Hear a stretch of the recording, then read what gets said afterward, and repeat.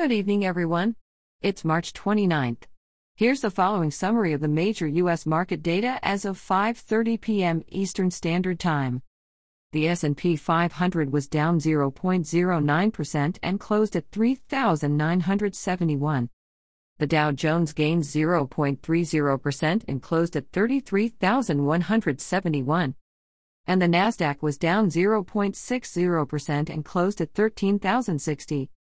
Turning to commodities, gold is down 1.29% and is currently trading at $1,710. Oil is up 1.05% and is currently trading at $61.61. And crypto Bitcoin is up 3.86% and is currently trading at $57,401.